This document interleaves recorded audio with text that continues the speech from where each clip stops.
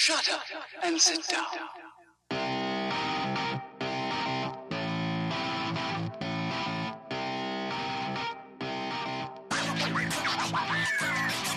Ooh, welcome back to When the Wind Blows. This is an epic podcast for teachers, leaders, anyone vested in the world of education. I am Erin Barnes, host of the show, and today I have Danae Link. And so Danae comes to Epic in year one. Danae, did we meet in year one? We were still separate sides of the state for PLCs and stuff. When did we actually meet? I don't even know. I think it might have been year 2 or 3 before we actually met each other in person. But you've been around for a million years, and that's not an old joke. I'm just saying, we age here at Epic with every year, and so it's like dog years. If you've been around for all 10 years, you're like 70 years old at this point. Yes. I think my gray hairs prove that. Well, tell us who you are. Give us a little background about what you were doing before you came to Epic, and maybe why you decided to make the jump to Epic. Absolutely. So I taught kindergarten in the classroom before I came to Epic, and I was just looking for something different in my life. We had kind of a really extended, difficult season personally, and going to a classroom every day and being that level of on that you have to be for a kindergarten teacher was really starting to become harder and harder. And I found out about this great opportunity and thought, I could help kids one-on-one and kind of have a little more flexibility in my schedule. It was really alluring. And so I jumped ship and came to Epic, and I've been grateful every day since then. I love hearing the OG original stories because, our mutual friend Ann Gottschalk was like, I came on after Danae told me it was safe. I came on after so-and-so told me it's a good move. So for those of us who went to the mall and signed up to do this, what on earth were we thinking? But I'm so glad we were. Such a leap at that point. And I'm not really a risk taker kind of girl. So every day I just know it was really what was supposed to happen that we got here, because that's not my norm to just jump into something unknown. I am a risk taker. And I don't know if I've ever told my kind of origin story, but I had just finished my full internship. Okay. So I had never been on my own really. I had just finished my full internship, and then they hired me for the same exact classroom to finish the school year. The teacher I was interning with, her son had gotten a brain tumor. She had to have a hysterectomy, all these things. And so she left in December when I graduated, and I started back in January. And I went from January to May and decided I made a huge mistake getting this bachelor's degree in education, and I don't want to teach. This is insane.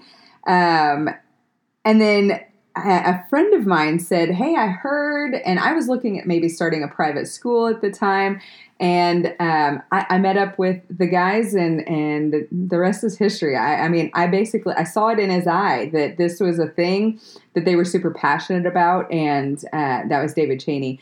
And he and I just sat and had a really long conversation, and here I am. So, but I was ready to leave education after 6 months in the field.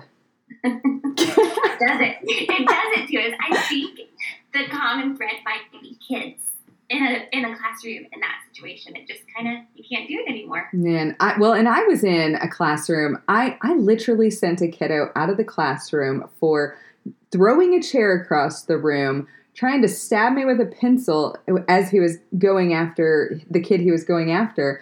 And he went to the principal's office like, okay, come on, man, you're out. I'm pretty tolerant, but you got to go. And the kid came back 15 minutes later with a chocolate bar in his hand that he bought off the principal's desk. And I just thought, okay, this is insane. This is not going to work. No. Anyway, okay, that is not even the conversation we're about to have.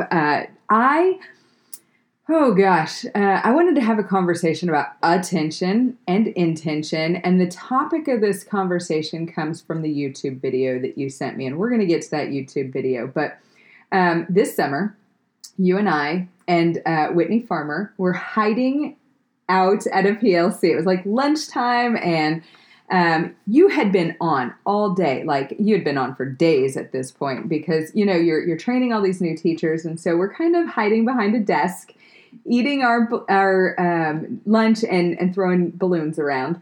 And we just kind of get into a conversation. I was sharing, you know, where we were at with my daughter and kind of the struggles that we were having with school. And you opened up and I bawled. Talk to me about that conversation from your side of the story. So it's always such a gift when people will just be transparent about their struggles.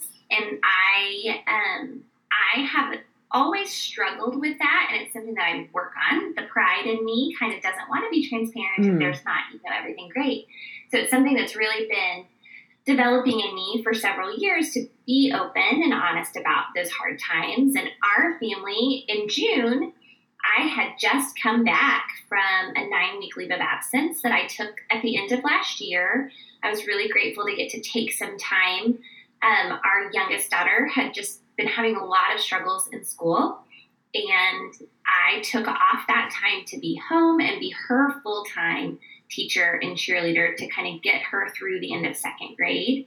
And so I was coming back from that, and right when we had that conversation, I was getting back in the swing of Epic and getting back into those things. So then when we started talking about it, I had things to share because I'm living the exact same, watching two children struggle in very, very different ways, but with the same sorts of things going on in their brain in our house. Yeah.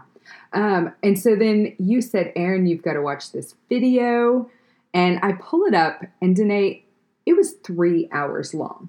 I didn't even know you could upload a 3-hour video to YouTube. It is 3 hours long. It was actually given to us. Our oldest daughter was diagnosed with ADHD the previous summer, and our therapist, who she has seen since she was 4, gave us the video upon that diagnosis. Just, here's some great tips for parents. Watch this video. Well, as you know, all of us do. It's like, okay, yeah, I'll do that. Never came back to it. And then when our youngest daughter started really struggling, it was like, hey, didn't we have something? Maybe we should look at this. And we both pulled it up to listen to. And it was hearing him describe our children's typical that we knew wasn't typical of other kids. Right. And I'm linking it in the show notes so anybody can go and watch it. And in it, I thought it was pretty powerful. I mean, I think it was like the 3rd minute in, he says, this is not an attention problem. It was mislabeled. It was, the wrong word was used. This is not an attention problem. This is an intention problem. And so I thought, wow, I kind of don't really know the difference between those. So I Googled them, and attention is notice taken of someone or something, the regarding of someone or something, or as interesting or important. And I thought, okay, well, yeah, that I definitely understand attention. And then intention, which, just so you know, the word intended are both a part of that. And so you got to like break it way the heck down. But it was the determination to act in a certain way. And so I thought, okay, it's not an attention problem. They can focus on you and hear exactly what you have to say.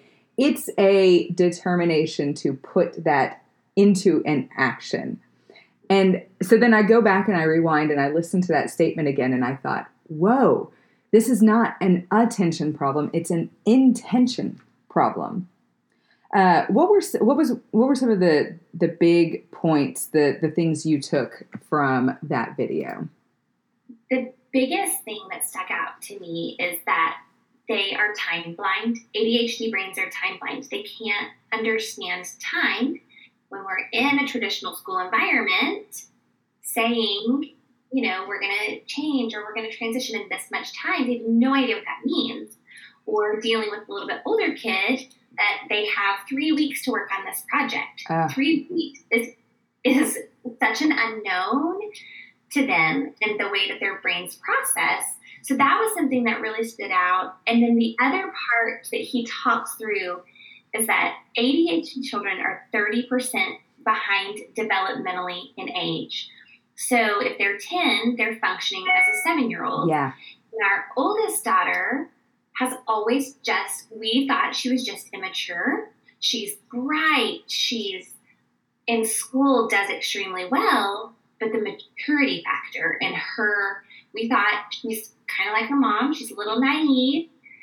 But to really hear that it's not just that she's immature, that she doesn't have these social skills, it's that she's actually developmentally a little bit behind. Yeah. And that was such clarity for us to realize that's what's going on here, is it's just how her brain is wired. It's not that she's immature. It's not that she's socially awkward. It's that she's operating with a deficit there. So you said the thing about the time, and it made me remember, like, my kids were much younger. I had no clue anything was going on. And I would say, all right, girls, we're leaving in 10 minutes. And then I myself would get into something, and I realized 20 minutes has gone by, and I'm like, oh my gosh, I am totally ruining them to what time is, because they're going to think 10 minutes is like 20 minutes. And Danae, I mean, I shared with you, I went to the audiologist because I was thinking I was having problems with my hearing. I would be in a restaurant and I could not hear the person across from me. And I found if I look at their lips, it's a little bit better, but gosh, now we're masked up and stuff. And so it was a struggle. So I thought, I got to get my hearing checked. I'm 42, maybe it's time.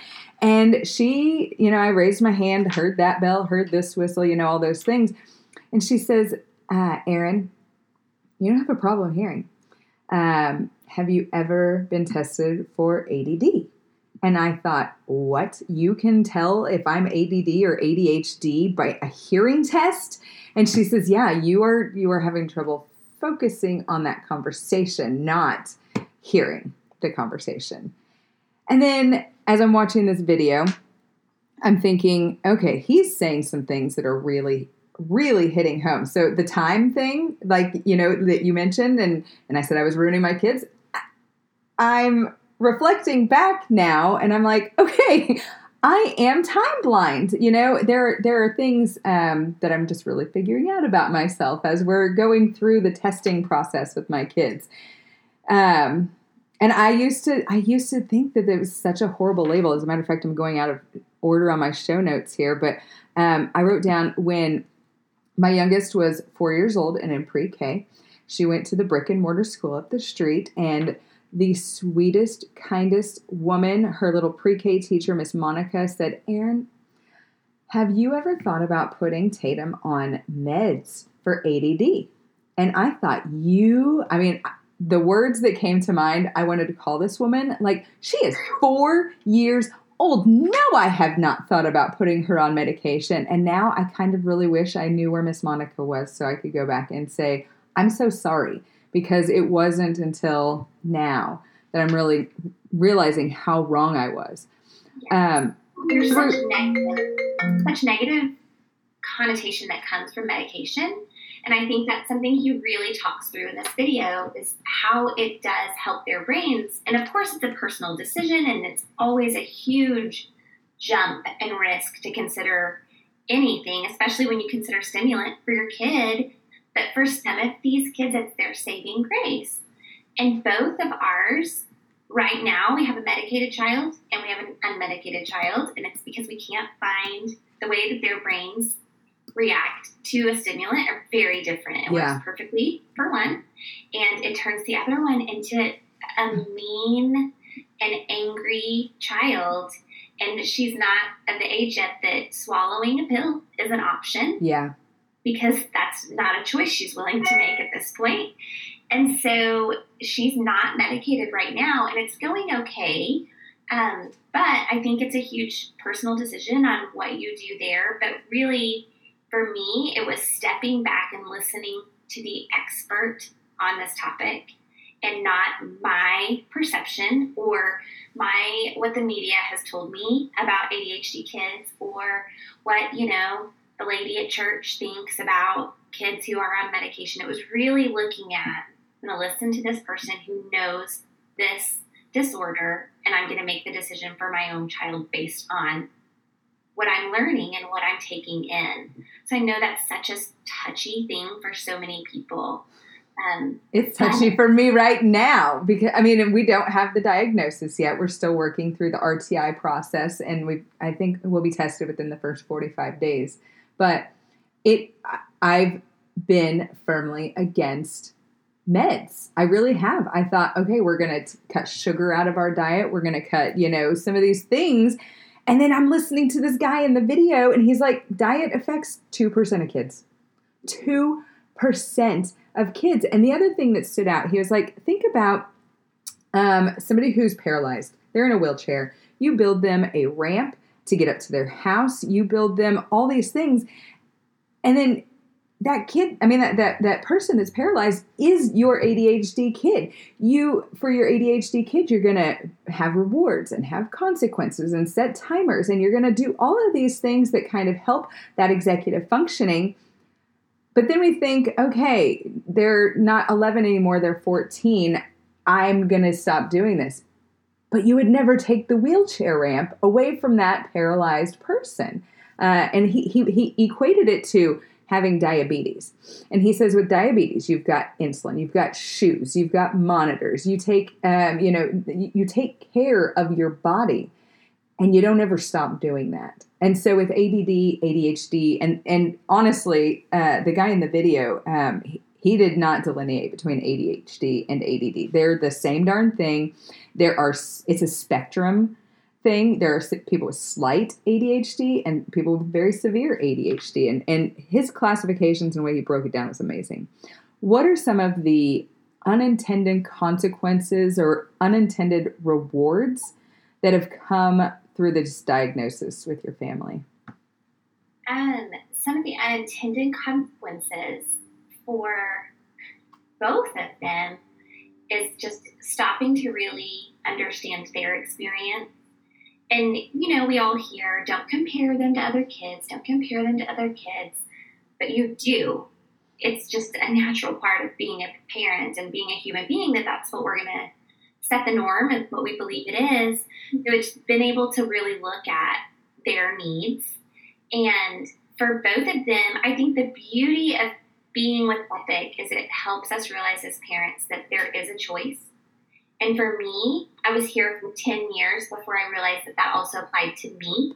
Oh, and my family. Say that again. Yes, being here for 10 years. It took me 10 years of being here and providing that for other families to realize that I had a choice for my family too. And that parent choice is crucial, and it doesn't necessarily mean it's going to look the same across the board. And so we did the last 9 weeks of second grade, we pulled our youngest from school. I took a leave of absence from work, and we did school at home through our district's virtual program. And I feel like I have to disclaimer that the only reason we didn't come to Epic was to stay a part of that community. Sure. I knew Epic would have served us better. Well, and disrupting there was the social part and the community part there. That's why we made that decision. And that was a hard decision because, of course, I wanted her to come where I knew she would be served so well. But we did do that, and then it really caused us to also look at what our oldest is going to middle school. We all know what that means in a brick and mortar, and with her being 30% developmentally behind on the maturity spectrum and socially, we knew in our hearts that sending her to our brick and mortar, which is a wonderful brick and mortar with wonderful administrators and teachers, wasn't going to work for her. So we just had this uneasiness in our spirits about that. And as things happened, we got a little flyer in the mail about this school that's a private school here in our town and that I've always known about, and it's just an amazing place, but we'd never really considered it. So we went for a tour, and upon being on the campus for about 5 minutes, it became very clear that this was the answer for middle school for our oldest. And as we sat there, listened to the fact that they're on 160 acres and the fact they're going to be outside and they're going to garden and they're going to play with chickens and all the things. We aren't farm people, but just those opportunities, it became increasingly clear that we needed to consider this for our youngest as well. And so we did, and both of them started at the private school this year and are both, it's of course an adjustment. Sure. And the little one misses her friends. But it has been leaps and bounds the right decision for them. And I'm so grateful that this diagnosis led us to make those choices that we may not have made if we weren't fully aware of what was really going on, or if we weren't willing to look at that there are some things going on with them that are not just our fault as parents, or something we need to discipline a little bit better, or their diet or any of those things, but really looking at this is a brain condition and this is something that they were just born with, and these are adjustments that we can make for them to help them be better prepared adults. I thought it was really interesting how he talked about if they have ADHD, they're 60% likely to have something else. And honestly, ADHD wasn't even on my radar. And I mean, Tatum is dyslexic, but the dyslexia is probably an after effect of the ADHD. And so as we're trying to figure out what's up with Joe, we're realizing, okay, you definitely have this too. And I thought it was so funny because he was like, he said something about, these kids, it's not about an attention at all because they can spend hours on video games. And that is the stigma. Like, you're like, oh, no, they don't have ADHD because they can spend hours on that video game. But that video game is giving them reward after consequence over and over and over. Every 30 seconds, there's a reward or a consequence. Whereas when you finish the math problem or you turn in your paper, it's like, yay. No, there's not even a yay. Unless you're like in my house now that we know that we need to do this. Yay! We celebrate every assignment. Yes. I think it's so interesting too because we both have girls and the way it presents in girls looks so different than boys. And I think that some of our brick and mortar teachers maybe thought I was a little crazy that I would even think that this was going on with our oldest because the way she was at school, she's the perfect student. She was never going to make a ruckus or draw attention to herself. She was always going to do the right thing. And so they couldn't see what was going on inside of her to pull that off on the outside. Yeah. And we really realized in fourth grade for her, they had been in 3 classrooms in third grade. They went to 2 in fourth grade. So the amount of kids in her class was significantly larger. And she finally said, Mom, I can't hear Mrs. Hoover because I'm only hearing the kids around me talking. Yes. That's me in the restaurant. Yes. Like that's what she's talking about. And that's what really led us to, we knew it could possibly be there, but it was what really led us to look for a diagnosis and to have her tested to see if this was really going on with her. It was just so clear.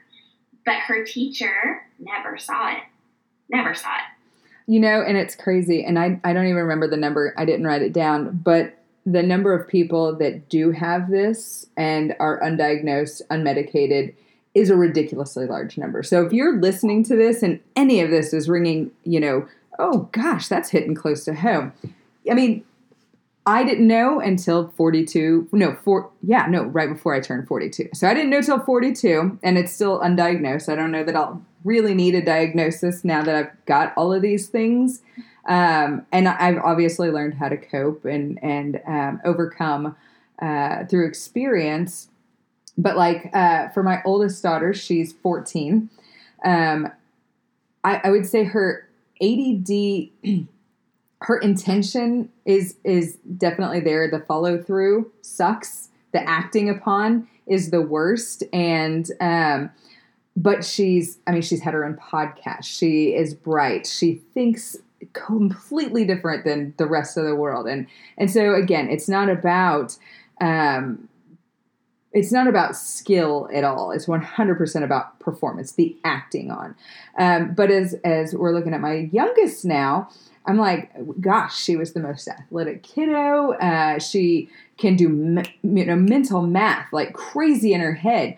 But okay, you don't understand the words that are coming out of my mouth unless I say it 3 times. There's an executive functioning there when it comes to taking the words and making them into something meaningful. We thought when she was having a problem comprehending in her books and in her curriculum, we thought, well, easy, we'll just do voice to text, or we'll read out loud, instead of you having to read that, we'll read that.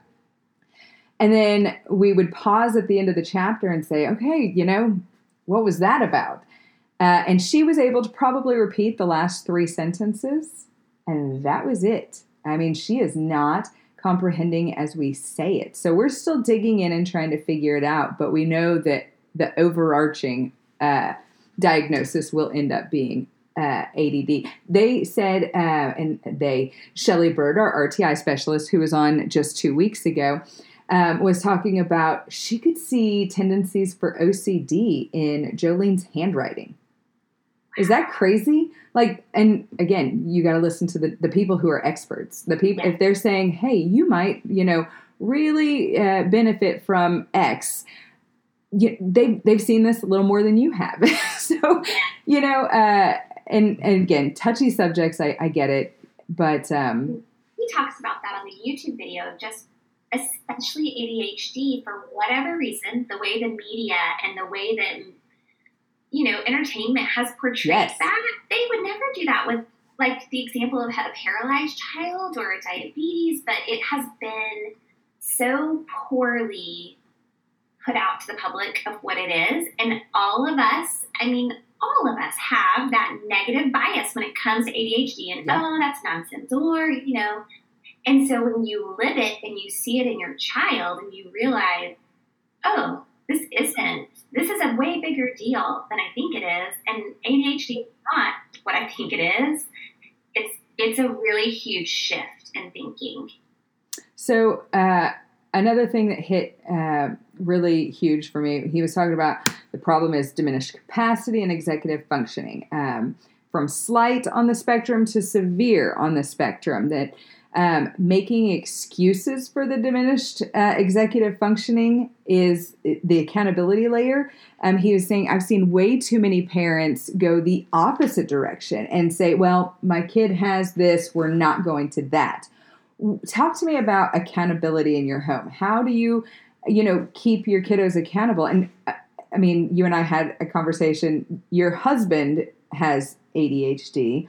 And so it's probably different for the two of you, like him holding accountable and so how do the two of you decide to hold your kiddos accountable for things? I think that it depends on the kid. Their need for accountability looks different just based on their executive functioning as well as their personalities and what's built into them. For our oldest, accountability is pretty easy. She doesn't want to disappoint. She's very much the firstborn child. And so it's an accountability that's easier. Things that are hard for her are just remembering. Remembering is super hard. And I remember saying to our doctor, she walks in the bathroom every morning like it's the first time she's ever walked in the bathroom. Yes! And she'll stand there and look around like it's a brand new place. And she doesn't know to pick up the hairbrush and start brushing her hair. She doesn't know to get out her toothbrush and do those things. Where our little one rolls in and is completely ready in 5 minutes and ready to go. And that was always a terrible frustration for me. And so we have accountability in that she knows at a certain time. And I've learned a lot about using Alexa and using Google as our helpers in that they tell them to go do something. And then she has a list on our bathroom mirror. She's in 6th grade, and there's a list in our bathroom mirror that tells her exactly what to do. And we still have to go in and just make sure that she started the list, because once she gets going, she can, but it's the starting part. Remembering where to start is really difficult. I think sometimes we think of accountability as punishment or holding them to meaning a consequence. And I think that it's also just giving them some reminders and doing those things. Right now, the biggest struggle in the Link house is after school, taking their lunch boxes out of their lunchbox and at least getting them to the counter so that I can wash them and get them ready for the next day. And as the only neurotypical brain in our house, I feel the weight of all of those things sometimes. And, guys, how does nobody else remember that we need to do this? And so setting up systems for them, making sure there's a clear place for them to put their backpack and not just drop it on the floor. If they drop it on the floor, they're never going to remember. They'll never be accountable to get off the lunchbox. But if they hang it on the hook and the zipper is right in front of them, oh, I need to take out my lunchbox, which is a visual cue that to it, my brain isn't necessary. I just know to get it out. But for their brains, it's necessary to lead them to do those things. So, in the YouTube video, and again, it's in the show notes, so please go watch it if you have any inkling as to what we're talking about. But he was talking about how as adult women, we should probably buy stock in Post-it notes. And I don't know if you can see behind me. I've got Post-it notes everywhere. I've got 5 on my computer here in front of me, and then as I get one done, I take this Post-it note, trash it, But I have to leave myself Post-it notes on everything. Cat litter and rabbit treats. I got to go get those today. And I've learned that I will forget cat litter and rabbit treats until my cat is pooping in plants. Yes. Sorry, gross. I apologize. But if I don't write it down and take it with me, it will not happen. Mm-hmm. That is how I've started holding myself accountable. For my daughters, I have started leaving them Post-it notes. They've got written on their bathroom mirror in dry erase, like brush your teeth, put on deodorant. My gosh, middle school and high school, and they still, my 9th grader will walk out the door and not have deodorant. And I'm like, girl, you're going to want to date, and we need this. Yeah. It's definitely been an eye-opener. As not a neurotypical person. I'm pretty sure my husband is probably feeling your pain, but I feel a tremendous pressure now to figure out how to get them as close to neurotypical as possible. And as we firm up diagnoses and start looking at what happens next, finding ways for me to help when I'm just realizing I've got my own issues it's going to be a struggle. Yes. I think also he says it in the video. Kids who consistently do take medication, their brains are physically rewired through those chemicals to become more like neurotypical brains, as opposed to kids who white knuckle it or who just don't take medication, that their brains will always stay the way that they are.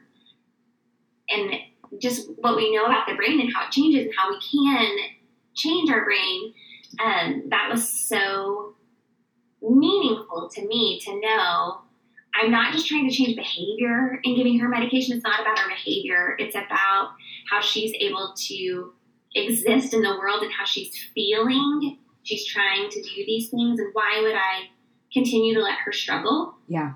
Never let her struggle if I knew it was happening on the outside. Why would I let her struggle on the inside when I know it's happening? Yeah. It's huge, huge. Well, our friend Ann Gottschalk was like, Erin, if your kid fell and broke her leg today, would you take her to the doctor? And I said, yeah, I would. Then why wouldn't you do this? And I just thought, whoa. And I think I've shared that just relating to something else in the past, but it's something that's definitely I'm starting to come around to it. Yes. And my husband, he has, since the diagnosis of our oldest and since realizing all of these things, he has been diagnosed himself, and he was super anti-medication for the whole family in this realm. Well, gosh, he's so granola. Yes. super anti-medicine. And listening to Dr. Barkley is really what flipped the switch of being willing to discuss it.